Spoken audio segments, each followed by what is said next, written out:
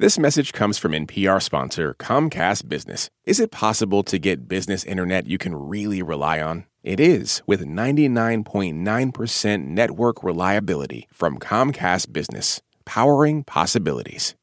You're listening to Shortwave from NPR. Hola, Shortwave listeners. It's Maria Godoy here, and I'm with NPR health policy correspondent Selena Simmons-Duffin. Hey, Selena, welcome. Hi, Maria. It's nice to talk to you. Selena, it is always great to talk to you. And today you're bringing us a story about something we at Shortwave have been wondering about for a long time, which is, what does the research actually show about the links between housing insecurity and COVID-19? When people get evicted from their apartment or house, does that lead to more spread of COVID? Right. I mean, it's a big question because while it might seem straightforward on its face that people getting evicted would lead to more spread, it's actually kind of complicated. A lot of different things contribute to COVID spread: masks, distancing, and the way that eviction and COVID spread intersect is kind of nuanced. And it's a big deal because, as you've reported, roughly 1 in every 4 renters is having trouble paying rent. That's actually one of the key findings from a recent poll that NPR did with the Robert Wood Johnson Foundation and the Harvard Chan School of Public Health, right? Yeah, exactly. So today on the show, I want to bring you this episode in 3 acts, bringing in some of the reporting I did recently for All Things Considered. Act 1, I'll introduce our listeners to a family and the trade-offs they had to make when they couldn't pay rent. Act 2, I'll explain research that's been done on housing policies and how they can affect viral spread. And in Act 3, I'll show you around a homeless shelter that was set up quickly in an empty office building and explain how evictions and policies are only part of the story. That's a lot to get into, and we're going to dive in right after the break. You're listening to Shortwave, the daily science podcast from NPR.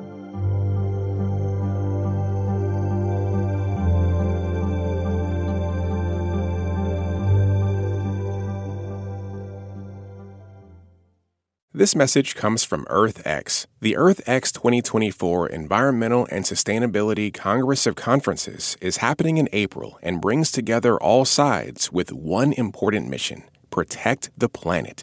Go to earthx.org to register. Support for NPR and the following message come from Indeed. When it comes to hiring, the best way to search for a candidate isn't to search at all. Don't search, match with Indeed. Get a $75 sponsored job credit at Indeed.com/shortwave. Terms and conditions apply. All right, Selena, where do we start? So, Maria, first, I have the story of a family moving in together because rent was unaffordable. So it illustrates one way that housing insecurity connects to transmitting COVID-19.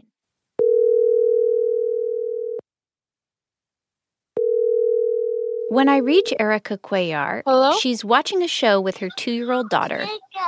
She's currently in her Spider-Man costume that she does not want to take off ever. She is 26 and lives in Houston.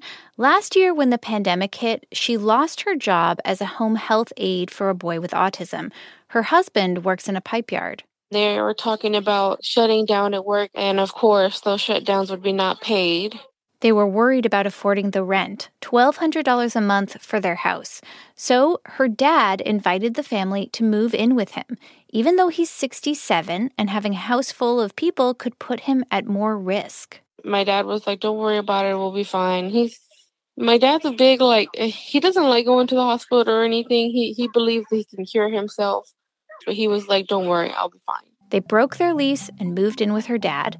So then they didn't have to worry about the rent, only the pandemic.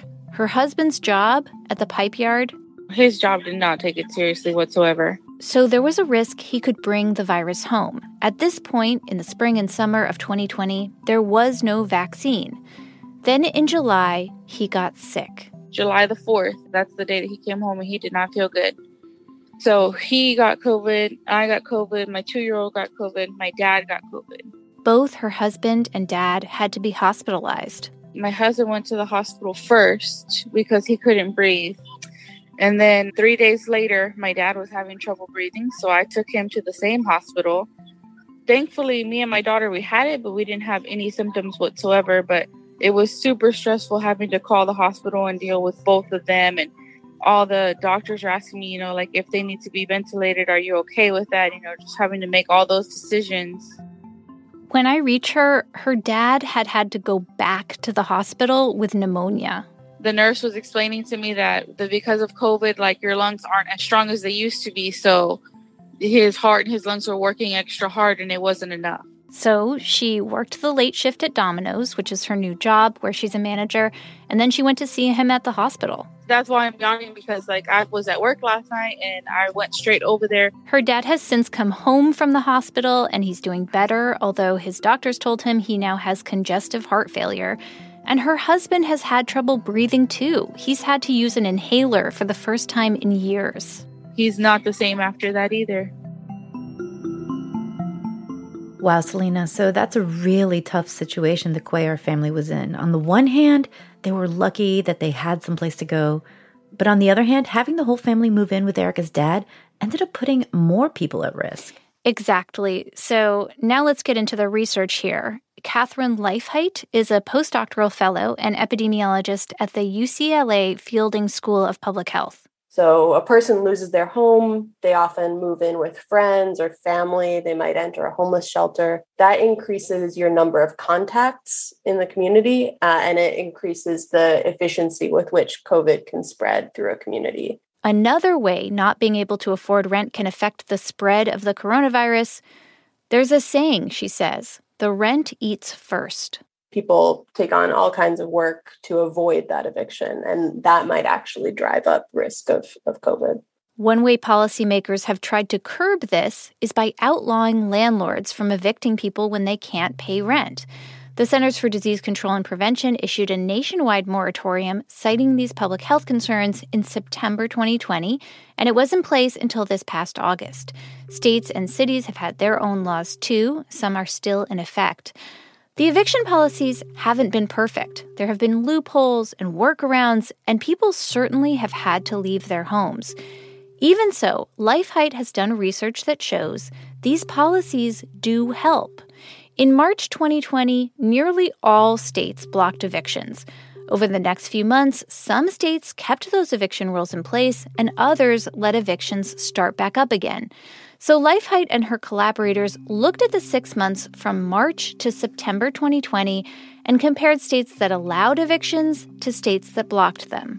We found that states that ended their moratoriums saw over 430,000 more cases and over 10,000 more deaths than they would have if they had maintained their moratoriums. 10,000 more deaths. And that's just looking at a stretch of 6 months. To be sure they were seeing the impact of the housing rules and not some other mitigation measure, they added controls to their model. The simplest version of the model would just say, okay, let's compare a state with an expired moratorium to a state without. But then we start adding in controls that say, now let's just compare conditional on a mask mandate. So let's only make that comparison within states that have a mask mandate in place. And let's only make that comparison when there's also a shelter-in-place order. So you, as you start adding these controls, you're sort of comparing apples to apples more and more. That's really interesting because while it may seem obvious that not having to move out of your home slows the spread of COVID, teasing out the effect of eviction moratoriums gets pretty complicated.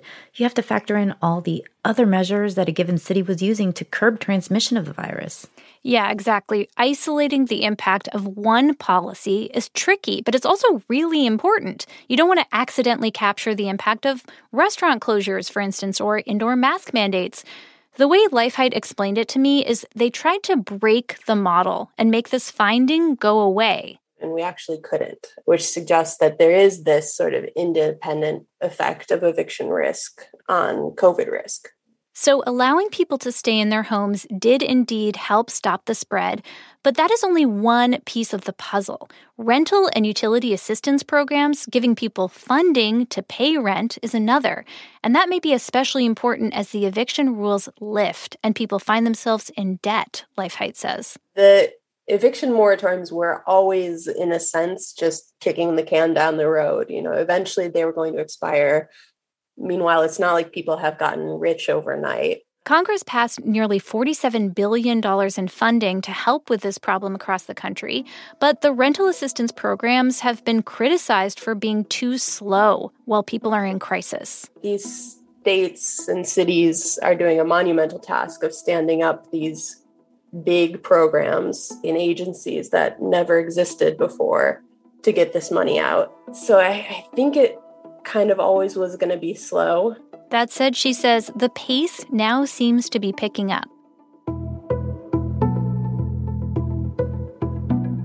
So these programs and policies are mostly geared toward people who are trying to stay put in their homes. What about people who didn't have their own place to begin with? Right. Lifehite pointed out to me this is all happening in the context of a housing affordability crisis. A lot of people can't find a place to live they can afford. And that didn't start with COVID. It's been going on for a long time. Which brings me to the story of John Stengel. When the pandemic hit, I was in Philadelphia working, and they shut the whole state down, and I didn't have a lot of money saved. He had been living in a hostel. When construction jobs shut down, he left to find work in the D.C. area and ended up moving to Maryland. To me, there was just kind of like a blanket risk. Whether he was installing plumbing fixtures at a job, sleeping at a shelter, or staying with friends, he was at risk everywhere. He didn't have a door he could close to the outside world to keep the virus at bay. Now he's vaccinated, and amazingly, as far as he knows, he says he never got COVID-19. When we meet, he's living in an emergency shelter in Rockville, just north of Washington, D.C. He loves it here. He shows me a big bulletin board. You'll put up jobs here, employment program referral, rental assistance programs. So they put all the applications here. Before the pandemic, this whole place was an empty office building. The Montgomery County Coalition for the Homeless needed to scale up quickly. Even though people were shielded from eviction, there were still more people needing emergency shelter than ever. They more than tripled their beds and moved into this space owned by the city. This is a good facility. They're on top of testing. They keep it clean. There's plenty of masks. There's hand sanitizers. There's a lot of precautions taken here. You know, I think the greater risk was around the areas I work. He quit one job because a lot of his coworkers wouldn't get vaccinated. Now, though, he's pretty upbeat. He just got a small car and found a new job. It's full-time, 40 hours a week. He says, of course, he wants his own place, to have that sense of control, and the front door he can close against the outside. What I'm trying to do now is save up enough money so I can get the first month's rent and the deposit, and maybe have a month to fall back on. I asked John what he thought of the eviction moratorium. He said it didn't help him directly, but then he added this.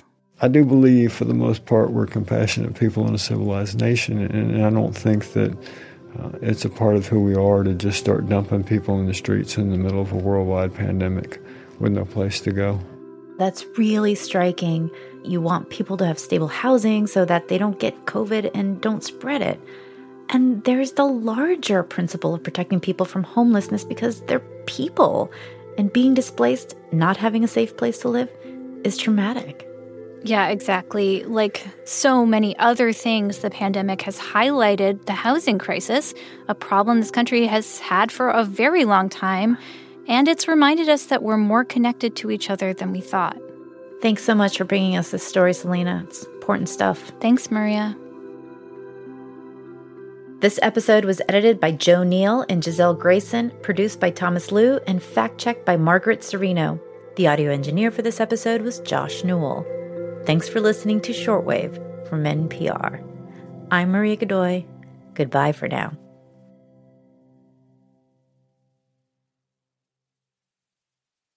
At this year's Oscars, Oppenheimer took home the award for Best Picture. Emma Stone and Robert Downey Jr. also picked up wins, and Ryan Gosling brought the Kenergy. For a recap of all the highlights, listen to the Pop Culture Happy Hour podcast from NPR.